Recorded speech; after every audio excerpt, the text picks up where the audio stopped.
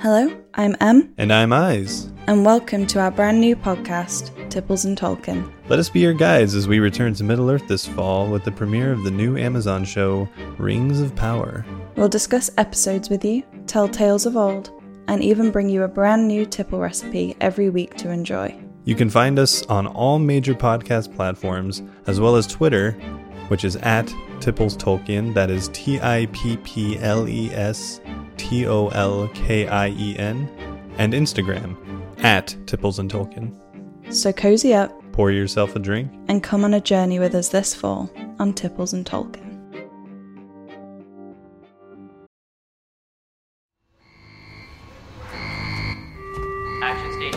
Action stations. Set condition 1 throughout the ship. This is not a drill. Repeat. Action stations. Set condition 1 throughout the ship. This is not a drill.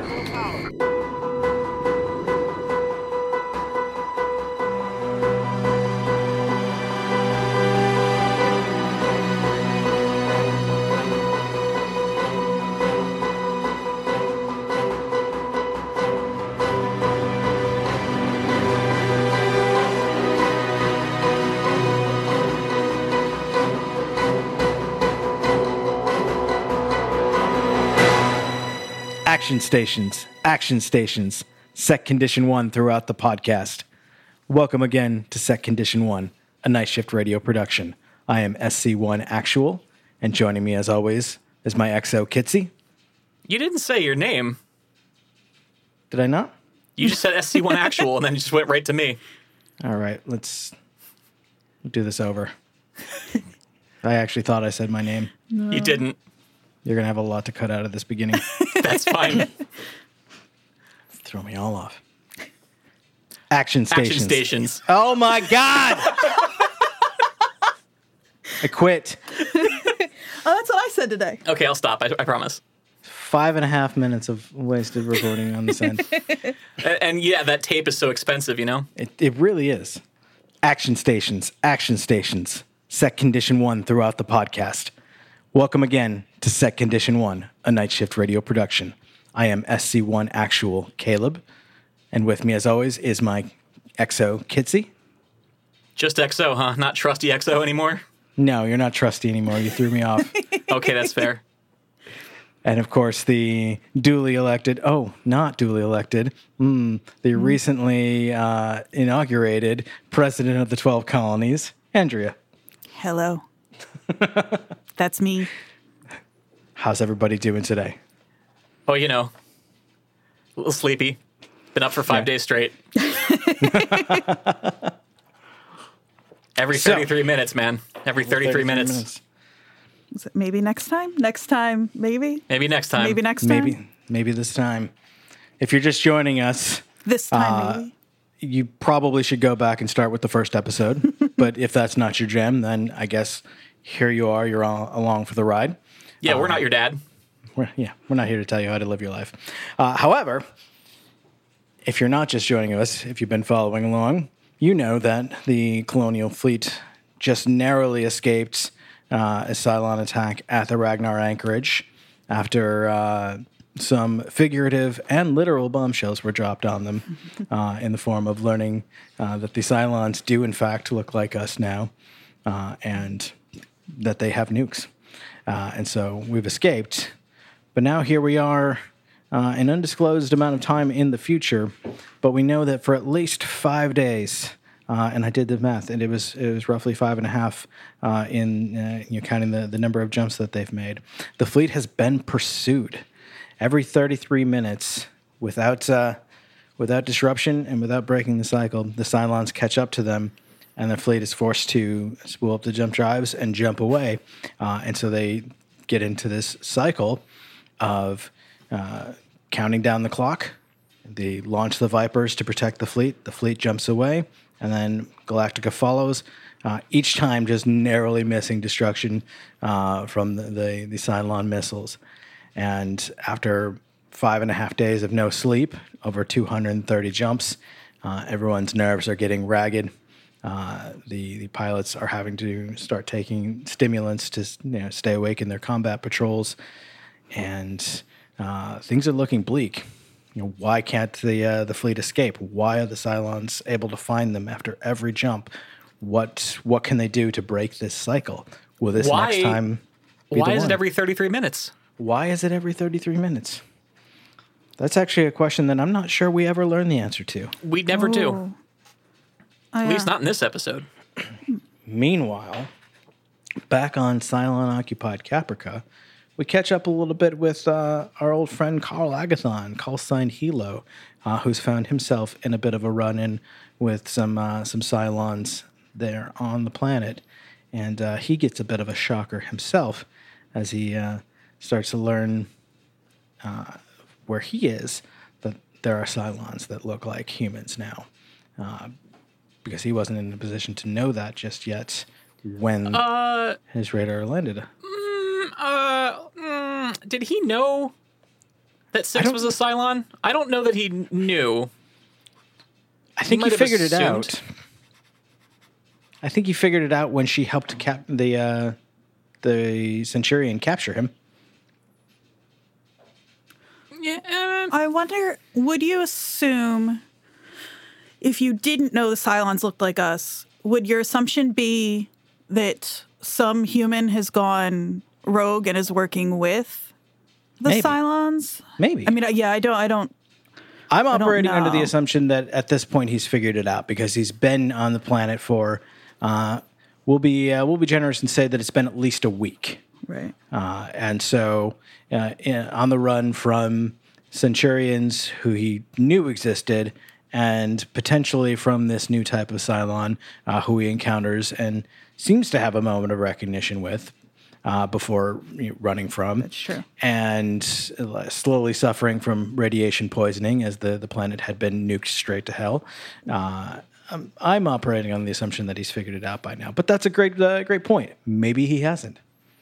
I mean, I don't know about you, but given my current experience, if the machines took over, But someday. and wiped out humanity, and I was left, and I saw another human, or who I would think was a human, and they were aiding the machines, my first thought wouldn't be, oh shit, the machines made a human. My first thought would be, that's a fucking traitor. Fair. That's just me. Fair. This is interesting to me, and I'm also wondering then if, I guess, does he say anything in that moment to imply either that this is or isn't the first human-like person he's seen, like, since we left him? Is this the fifth time he's seen a Six, for example? Yeah, he doesn't say anything at all. Like We don't really know. He encounters two Centurions that he manages to blow up with what appears to be basically like a remote-operated mine of some sort. And he then proceeds to empty a pistol clip into one of them to put it down. But as he's trying to take a moment to recover and dose himself with anti-radiation meds, that's when he encounters the Six. And he has... I might be coming more to your point of view because he has what it appears to be like. He almost feels like he might be in a fever dream as he's looking at her and she asks, "Are you alive?" Yeah. And proceeds to make out with him, which was kind of hilarious. Like, I mean, that's the her move, you know? Yeah. The Sixes are just horny as shit, man. And then they're cornered by another Centurion, and he surrenders. Yeah, am I right there? Yeah. He surrenders, but who steps in to save the day? Oh my God, it's Sharon. She's come back for him. Boomer is here. Okay, Boomer. Okay, Boomer. Now we know this is not the Boomer that he knew.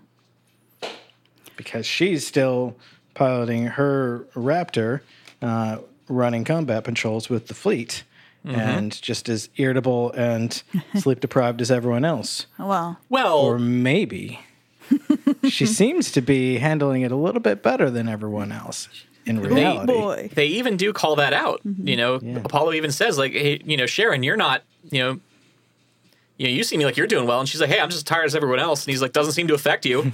She's doing the big fake are you yawn. Yeah, right? And then Starbuck even throws out the little jab like, she's a Cylon. Yeah. Which, of course, we know she is, but they don't. They don't know that. And Hilo does not know that this Boomer is a completely different Boomer than the one he knew before. What do you think is going through Hilo's mind right now as he's been marooned on this planet now for, like I said, at least a week, and he thinks that, like, rightfully, by his own request, Sharon left him there, and now here she is again, just in time to save him. Well, I think he's probably like, oh, she came back for me.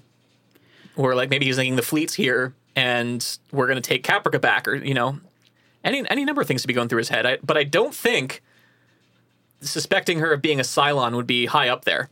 No, I think possibly that she's back. Possibly this is, there's a lot of fever dream type stuff happening. He's another one who I'm guessing probably hasn't slept too much. He's also definitely suffering from radiation poisoning. Which I will say looks a lot like whatever happens to the Cylons when they're outed in the second part of the miniseries. There was a second where I looked at Kitsy and I was like, is Hilo also a Cylon? And then they reminded me that radiation is very bad for the human body. Yes. So. Yeah, actually, the whatever it is in the atmosphere at Ragnar Anchorage or in the storm clouds basically does affect the Cylons in the same way that radiation does humans. So that's a really great call out. It's just my not paying close enough attention, but we can call it a good call out. That works for me. That is, of course, assuming Hilo's a human and not a Cylon. But I'll never tell. Is Hilo... I didn't suspect him to be one, but, well, more than I suspect everybody. So we do have... You do suspect Ira Glass. For sure, Ira Glass. With a last name like Glass, like... Yeah, that sounds fake as fuck, bro. Yeah. What's nobody's gonna... Yeah. George Glass is no Brady Bunch. I can't imagine why there are no Brady Bunch fans in the... on the call right now, but... So this is a Battlestar Galactica fan cast. Thank you for joining us. This is my Brady Bunch corner. So I'll allow it. Thank you. So Andrea, who do we know as a Cylon so far? So we didn't get any new ones this week, right? Confirmed. I don't think. Right. Okay, so Correct. we have 6, obviously. Mm-hmm. We have President Rosalind's No, you just think Billy Ray Cylon, the tour guide from. Yeah. I'm so bad with names, but I guess his name does maybe matter because he could be back. What is his name? Actually, surprisingly, I don't remember. Yeah, I don't remember either. It's something with an A. I will find it. Okay, so there's that guy. There is 6, Boomer, the guy in the armory that they find. The Oben. The tweaker in the armory. The tweaker in the armory, which is my favorite Sherlock Holmes book, right? And that's 4. Is that it? Did you say Boomer yet? Yeah, Boomer, tweaker in the armory, 6, and the tour guide from the opening of the first episode. Yeah. Yeah. It was so easy to find before. And then Billy Ray Cylon. No, Billy Ray Cylon. And Ira Glass. Doral. Doral, there we is go. Yeah, so there's an A in Doral. I was right. Yes. Doral. Just have to remember, he's a cigarette brand. There we go. I'm going to remember it because he's adorable. You want to take that one again? Adorable. That was harder to say than I thought it was going to be.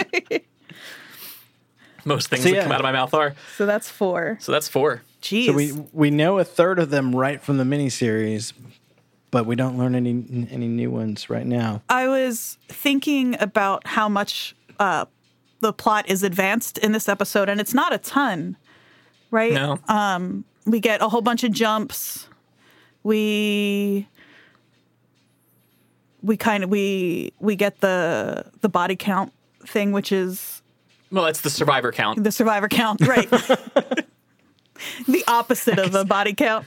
I guess it depends on how you look at it. Yes, exactly. I mean, yes, it is how many bodies are alive. But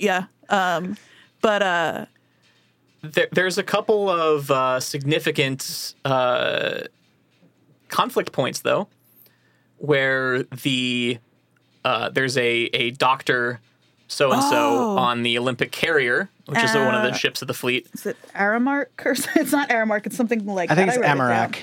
Amarak. Something like there you that, go. yeah. Dr. Amarak, who has some very urgent information for President Roslin regarding how the Cylons managed to infiltrate the defense system, which, of course, Dr. Baltar, who's sitting right there, only feet away from President Roslin, is, shitting his pants. Yeah. The more he despicable, definitely doesn't want that to come out. No, he does not. No, and the more despicable he gets, the more I kind of like him. Which I know is not the way I should be watching this, but he is. I get such a kick out of him. I will say you will go from loving him to hating him many times over the next 4 seasons. I'm ready. James 4 Callis. seasons. Yeah, there are 4 seasons. No, James Callis has this lovable shitbag quality to the way he Yes. Yeah. plays Gaius Baltar, and you want to hate him, and sometimes you do, but sometimes you're like, that Gaius, he got me again. Yeah. Those are my favorite characters. He plays that character so well. Yeah. I do love that Dr. Amarak insists on bringing his news directly to the president in person, and cannot be convinced otherwise. As soon as they get to the next jump point, he's going to be on the next transport over from the Olympic carrier to the president's right to the president's desk to hand deliver this news. And so we get this setup of tension. But I love the way that they explain why suddenly this guy's coming out of the woodworks with the news. How do they explain that? 6 does it. Oh, sorry, I wasn't switching to Cylon perspective there. Yeah, the episode shifts a lot back and forth between reality, so to speak, and a dream sequence that Gaius is having with him and the 6 back on Caprica, and she's telling him all about God's plan for him and everything. And when he expresses doubt, she says, God's going to punish you for your doubt. And then suddenly there's this news of this doctor who's going to be coming over in the very next jump to out him, essentially. Mm-hmm. And she's like, you have to repent for your doubt. He does fast too, or at least he pretends to. He pretends to real fast, which does save him momentarily. But we have multiple Dredas contacts. We're going to need to jump. Why don't we go ahead and hear from our sponsors this week, and when we come back, we will talk about the rest of the episode. Stay tuned. Hello and welcome to the Never Heard of It podcast. I'm your host, Michael Fight. And I'm Caleb Coy. And together we plumb the murkiest depths and scour the darkest corners of the internet in search of movies. Movies you might have missed. Or purposefully skipped over. We break down the madness and offer tiny tidbits of trivia. Or sometimes just yell into the abyss about how these movies ever got made. Catch a new episode every week. Might as well jump. You can't cut that out. I won't. Okay. In fact, I'm going to copy and paste it into every single episode now. I have a running list of songs with jump in that, so don't you worry. Fantastic. Caleb, you want to bring us back? Welcome back, everyone. Reset the clock. 33 minutes. On my mark, Mark. Who's Mark? Mark Ruffalo. Yes, excellent choice. So we learned that the fleet's been pursued through over 200 and at this point over 238 jumps. I think they get upwards of at least 240 before they start to see any signs of hope. But at one point during one of the jumps, a ship goes missing. What ship is it, Caleb? It's the Olympic carrier. Wait a minute. Isn't that the one with Dr. Emmerich on it? It is. The very is. same. The Don't very you think same. if you were Dr. Amarick and you had information like that, you wouldn't be so free with it? Like, have to get to Rosalind. I won't say who it is or what exactly, but there is a traitor. Like, it seems like that should be sort of classified.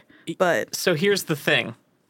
I'm going to challenge you with this, and we'll talk about this when we get to the end of the episode here. But there was no Dr. Emmerich. oh, that's what you're positing? I'm positing there was never a Dr. Emmerich. This was all a ruse. Who comes? Oh, it's Billy Ray Cylon, right? Let's circle back to that. Okay. That you're just going to keep calling him that. Well, that's who he is in my heart and in my mind, because I think I'm right. And in your notebook. And in my notebook, for sure. Don't tell him about my notebook. It's my Everyone can hear your notebook in the microphone. That's just my Werther's original.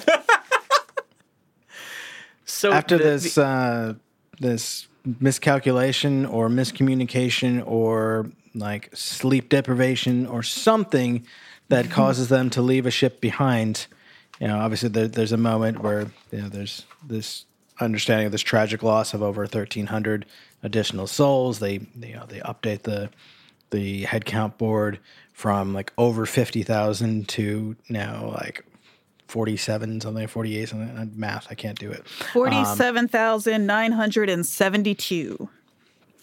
Thank you. I wrote it down. notebook. And they Ty gives such a great speech at that moment too. yes. It's a short one, but it's something to the effect of like, yeah, we're tired, yeah, we're itchy, yeah, we need to shower, but we still need to do our damn jobs. And gives them he gives them the old crack of the whip, which then Adama follows up with when we make mistakes, people die. Mm-hmm. That's like all he says. Just very succinct woo words. Yeah. I love that there's a really quiet moment between the two of them, and Adama basically says like, do you think you're riding them a little hard? And Ty's like, if they don't hate the XO, I'm not doing my job. Yep. Plus I got to make the old man look good. I always look good. Fuck yeah, EJO. It is interesting to see the two of them sort of come together in a way and be a little more united in the face of this sort of tension, more so than like what we saw in episode 1. Like, Well, this is episode 1. what we saw in part 1 Miniseries. of the miniseries. Forgive me. How dare you? How dare. Yeah. Write that in your notebook.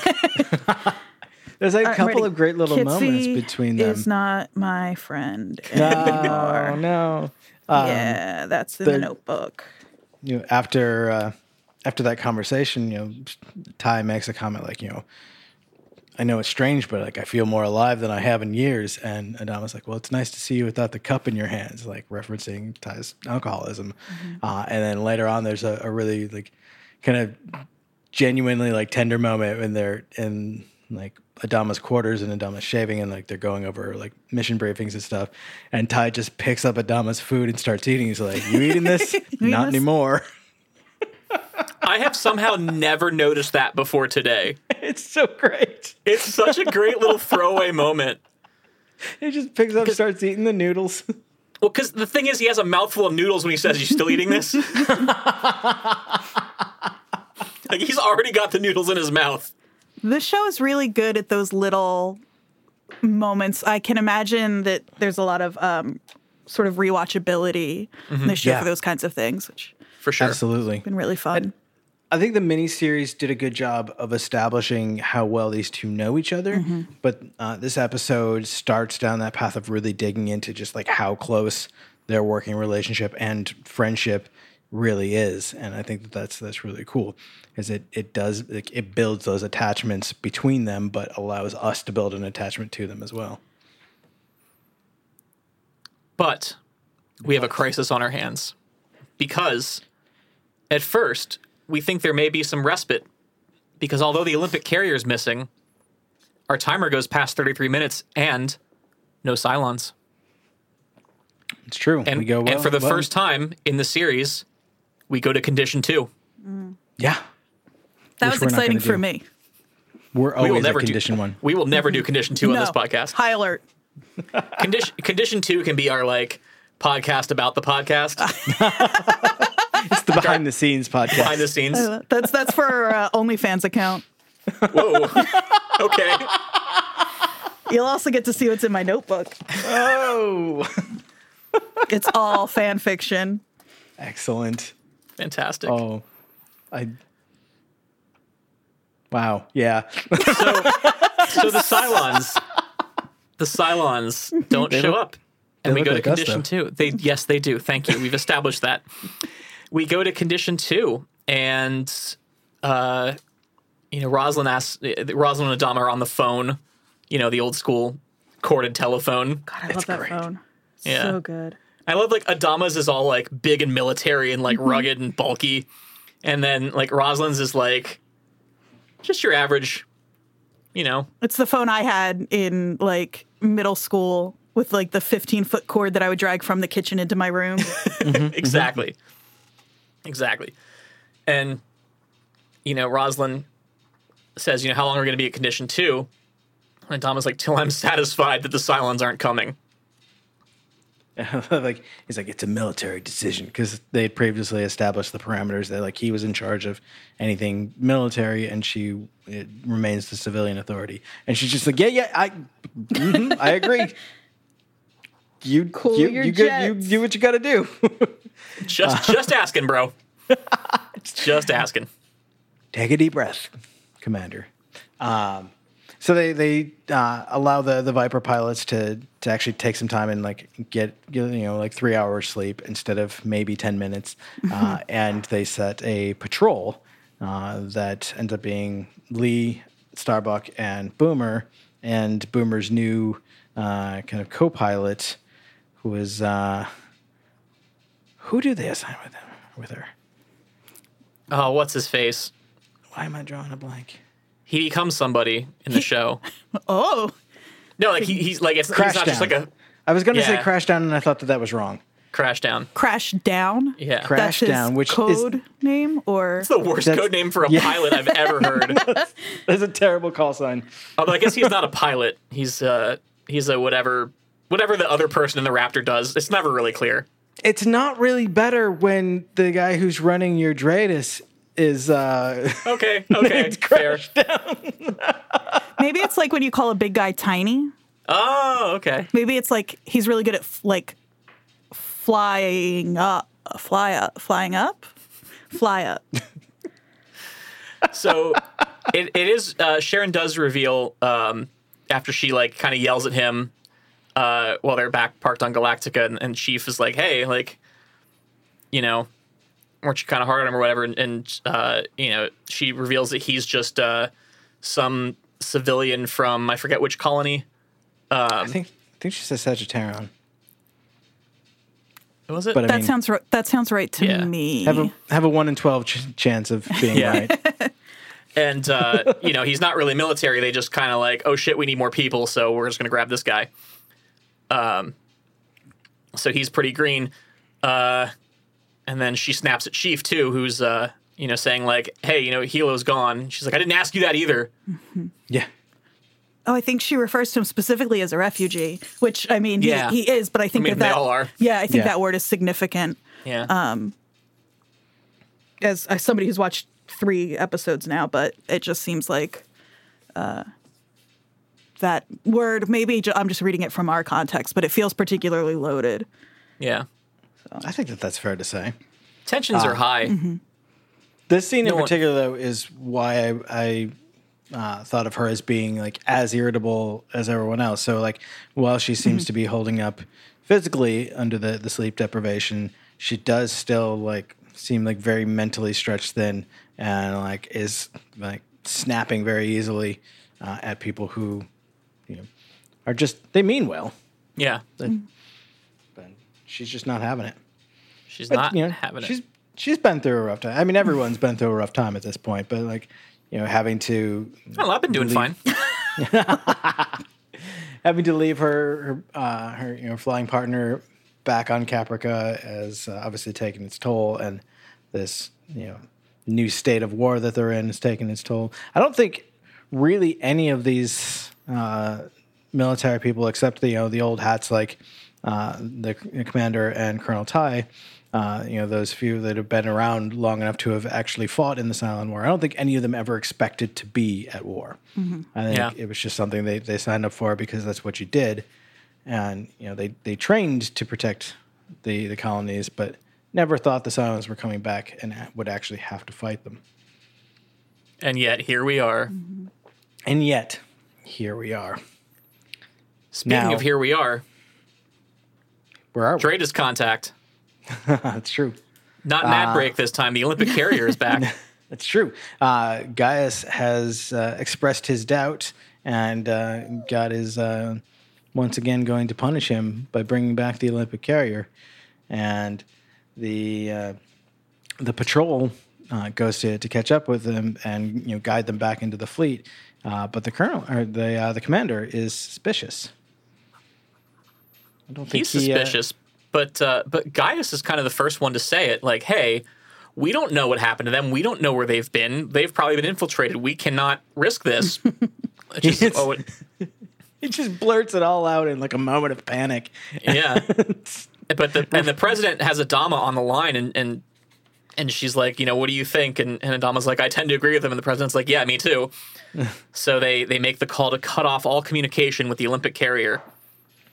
And they warn it not to approach the fleet, but that begins to ignore them after having been in a radio dialogue with them, then just goes totally silent and just goes on a course straight for the fleet. And they suddenly realize oh shit, the Olympic carrier has nukes.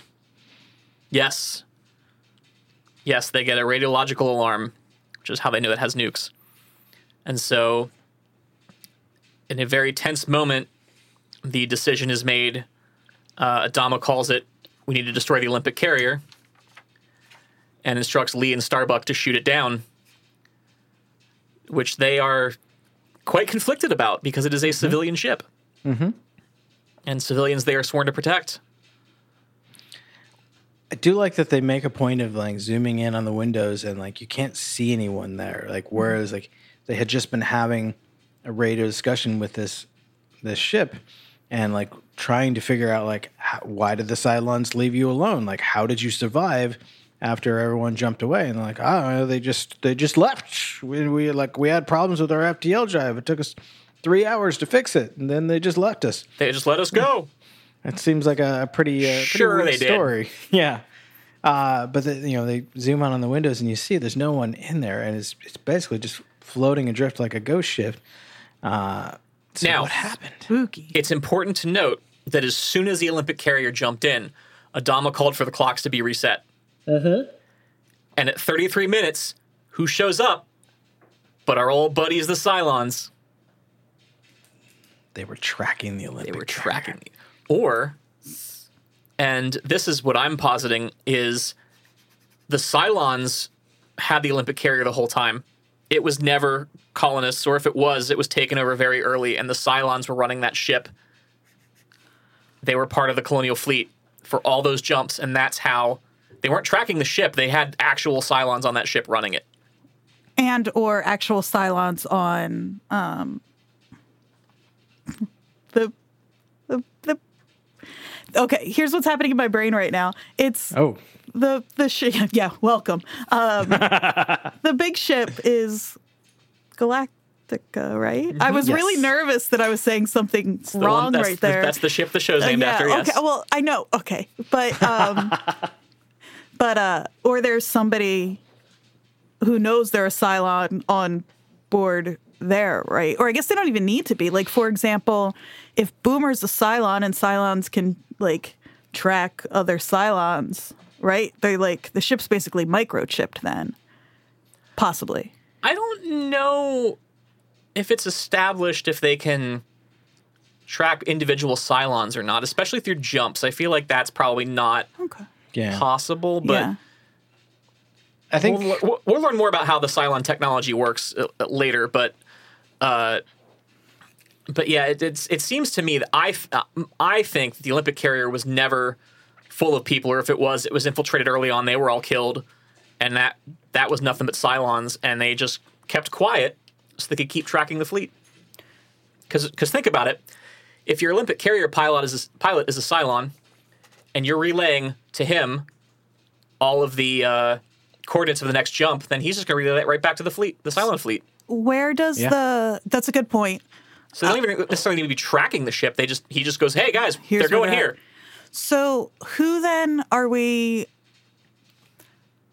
So if Dr. Amarak, right? Never existed. Never. Not a real person. Whether he did or didn't, what I guess then it matters who that message actually comes from, right? Because if it comes from somebody on the ship, as Billy Ray Cylon is claiming, I think he's the one who comes to her with that information, right? Where's the benefit for them?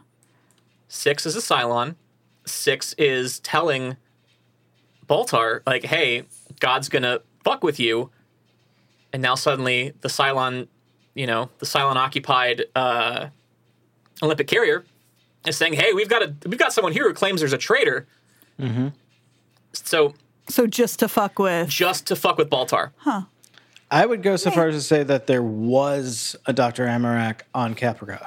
That he was a real person, because Baltar freaked when he heard that name. Yeah, Baltar recognized the name right away. So I think that there was a Dr. Amarak. I don't think there was a Dr. Amarak anymore by the time we heard about him on Colonial One. Yeah, that's my theory. That seems realistic. Yeah, I'm willing to entertain that possibility. I've got a lot running around in my head about the Olympic carrier. There seems like every time I land on something, it sort of undoes something else. So I'm not ready to. I will say that I am not speaking from any knowledge here that I have gained by watching the series. It's never really explained what happened with the Olympic carrier, because they blew it up, so the humans will never find out, right? They'll never know for sure. And so as the audience, we also never really know. So I'm literally just guessing at this point. Yeah. Like this is not like, I know something you don't from the future. That would be a fun way to record our podcast, huh? Yeah. No, it wouldn't actually. I don't think. I remember being like somewhat torn up myself the first time seeing that go down. Like, I don't know if I caught on to the fact that the ship was in fact actually empty at that point the first time or two that I watched this. I think it was really more in this watch through that like I was focusing so heavily on that, and so like I felt as much the like holy shit, like they made the call to blow up this ship just in case, and like the gamble paid off, but like that's a lot of people to risk for that. Yeah, and like you, Caleb, this is the first time I've ever thought of that theory. Like, it kind of occurred to me on this watch. She was like, oh, holy shit, this is what's probably happening. Because before I thought, I took, the Captain Olympic carrier at his word and thought, oh, no, they just showed up, but, they've got to blow up the Olympic carrier because they think that's how they're being tracked. And it's, them or us, basically. But now I think it's what I just said earlier. When we see Lee and Starbuck approach the carrier, are they also able to tell, I can't remember, that it's empty? Yeah, because Lee even says, I don't see anyone in there, do you? Okay. I've been thinking about who it has and hasn't been able to make the tough calls.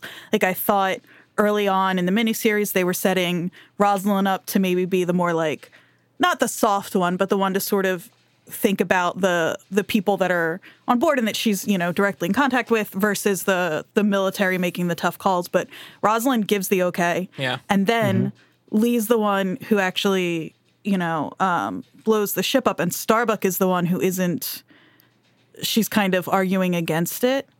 But she does ultimately pull the trigger when Lee does. Right. But I think that if Lee, or my assumption, the way they were portraying it, at least, I think, is that she wouldn't have, if not already, which is interesting if they knew the ship, or at least assumed the ship was empty. I don't know. I mean, I think the point is they weren't sure. They didn't know. Mm-hmm. You know, it could be empty. It's Schrodinger's ship, right? It could be empty. It could be full of colonists. It could be full of cats. Who knows? It could be full of cats. Just filled up with dead cats. Just There's wall no to way to wall tell. cats. So many. And I think that really comes through in the argument between Lee and Kara in that moment where Lee is realizing we have to do this, this is awful, and he's trying to justify it by saying I don't see anyone on there, so maybe it's really empty, maybe this is a trap, but you can tell he doesn't want to do it, but it's in his face, he makes that call, and Kara the whole time is we're not gonna do this, right, Lee? We can't do. Oh, I guess we're fucking doing this. Here we go. And it's funny because she thinking about her, the blunder she made back with Lee's brother passing him when she really shouldn't have. Right, the tougher call for her would have been to fail him in flight school. Mm-hmm. But she pushes him through, knowing she shouldn't have. Mm-hmm. And I wonder what sort of effect that's having on her now. If maybe we'll see her be a little less rash. It seems like she's kind of known for being a little bit of a firecracker, and I wonder if that's how that's going to sort of progress throughout the show. I think she might be a Cylon now, though. Because she didn't want to blow up the ship? Oh, maybe no, because she is also wide awake and bushy-tailed because she's taking the stimulants, maybe, right? No, we see her take them. Right, but who says that she needed them in the first place? I see. Interesting. Because she did have that big fight with Lee about not taking them. Mm-hmm. I do love that because she pushes back against all authority, but when Lee doesn't stand up and say no, you this is an order and you're going to follow it, she pushes back on him for that and gives him shit if I were in charge and one of my pilots said they weren't going to do this, I'd smack them in the face and make them take it. And I think that's continues to show not only the close dynamic between the two of them, but also again that how much pressure that they're under, because they both crack out laughing after that moment. But it seems like it's going to be a real tense kind of knockdown drag out sort of incident. But then they just laugh and take drugs. They have a really fun dynamic. Yeah, exactly. So I think we've covered pretty much everything that happens in this episode. Andrew, I'd love to hear your thoughts, predictions, theories. Welcome to Andrea's Lost Corner. Oh, no. So for fans of Lost, I'm willing to bet that if you're somebody who watched the show and are rewatching now, this episode opens in a very Lost fashion, with close up on an eyeball, with a countdown, with significant numbers. There is so much overlap with an empty ship, which is relevant. See how much longer I can do this before Kitsy shuts my mic off. I'll just edit this out later. Don't worry. I actually checked the air dates, and they're very close. So I'm not saying that anybody's stealing from anybody else, but that overlap is fun for me. My theories now. I am again still. I don't know that any of my theories have changed quite yet, because this episode did kind of slow down and settle into just kind of giving us some time to work through some dynamics and establish some characters a little more in a way that I think was really useful and helpful. But like I said, in terms of plot shifting for me, or my feelings about the plot and what's going on, I think I'm still where I was last week in terms of everybody's a suspect. Yeah. I'm still interested to see where this goes. Oh, you know what was really interesting to me that we didn't talk about is the show Lost. No, is Hallucination 6 telling Gaius that she wants to have a baby? Yeah. Oh, that's with him? right. So does that mean, I mean, if she's like a figment of his imagination, we can't assume that they can actually reproduce, right? But we do know that they bleed. We do know that they can suffer from gunshot, or maybe not gunshot wounds, but from bullet wounds, or bullets, just the word bullet. Bullets. They can get shot and it can hurt real bad. And I keep saying, or we keep leaning on Rosalind not being a Cylon because Cylons don't get cancer, but if Cylons can have babies, which I'm not going to say babies are a cancer, but they are if an they're- aggressive growth in your body. Yeah, they're more parasitic than anything else. But I wonder if that's actually then an argument for Rosalind not. Yeah, I will also say that, and I don't know how much stock to put in this, but in our second or third episode that we recorded, y'all said something about knowing that which one of us is a Cylon. I don't remember that. Yeah, it doesn't sound like us. Okay. Sounds fake. So that's your Madam President here, XO over there, and SC1 actual Caleb. So who's our actual? Adama? Adama. Yeah. So of the three, Or was I just fucking with you? well, if you don't remember it, I guess is that No, I remember it. I'm just denying it. spoken like a true Cylon. Yeah. So yeah, we'll see. I need more input. I do, You'll get it. Yeah, you will definitely get it. I do appreciate how they decided to like jump right in with this particular plot line in the first episode of like this series. Like, you know, the miniseries is done, everything has been established, and rather than like us getting like a period of time of like character exposition and these long story arcs and whatnot, and then like midway through second season having this really tense episode, which I feel like is the way that a lot of action shows would do it. Like once everything's really been established, then they'd really throw the more dire circumstances at them. They put this right at the beginning and like show you that even though they narrowly escaped with their lives and the end of the miniseries, like they are by no means out of danger or even close to it. And it really sets a tone for how intense this situation is going to remain for at least the foreseeable future for these fleeing humans. And I think that's a really great way to start off the show. It also respects, I think, the viewers in a way that it doesn't have to go back and give us a, like, you know, that's what you missed on Glee kind of recap or reestablishing characters. It just kind of expects you to go along with it, and it's not really spoon feeding you anything, which I really like. Mm-hmm. This is also the first episode where we get our theme song. It is. Which I think later on in the series actually gets a name. I think that they referenced the song in the show, if I'm not mistaken. But that might be a question for another time. Might be a question for a time. Although, there is one tiny little sliver of hope that we forgot to mention. And that is, throughout the episode, a couple different times, Rosalind has to erase her whiteboard and write a smaller number, an ever-decreasing number of survivors. But at the end of the episode, Billy tells her, like, oh, you need to update the survivor count. And she's like, just so defeated. She's like, how many do you lose now? And he's like, actually add one. A baby was born on one of the ships. I forget which one. Doesn't matter.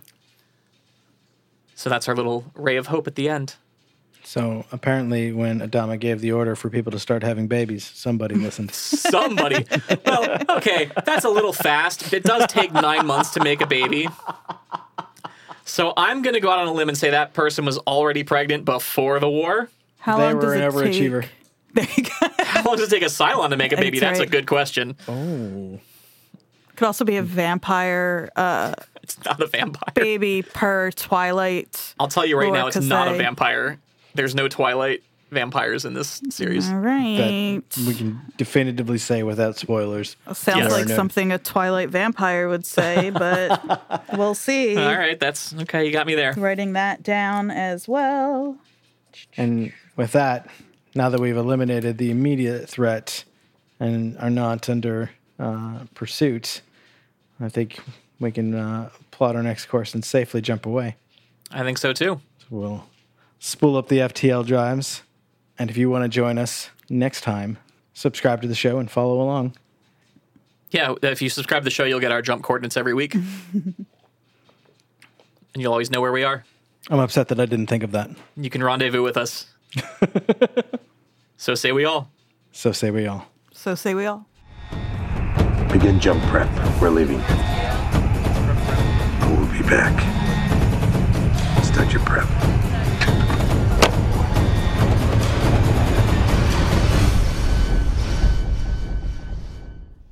Set Condition 1 is a Night Shift Radio production. Visit nightshiftradio.com for more information.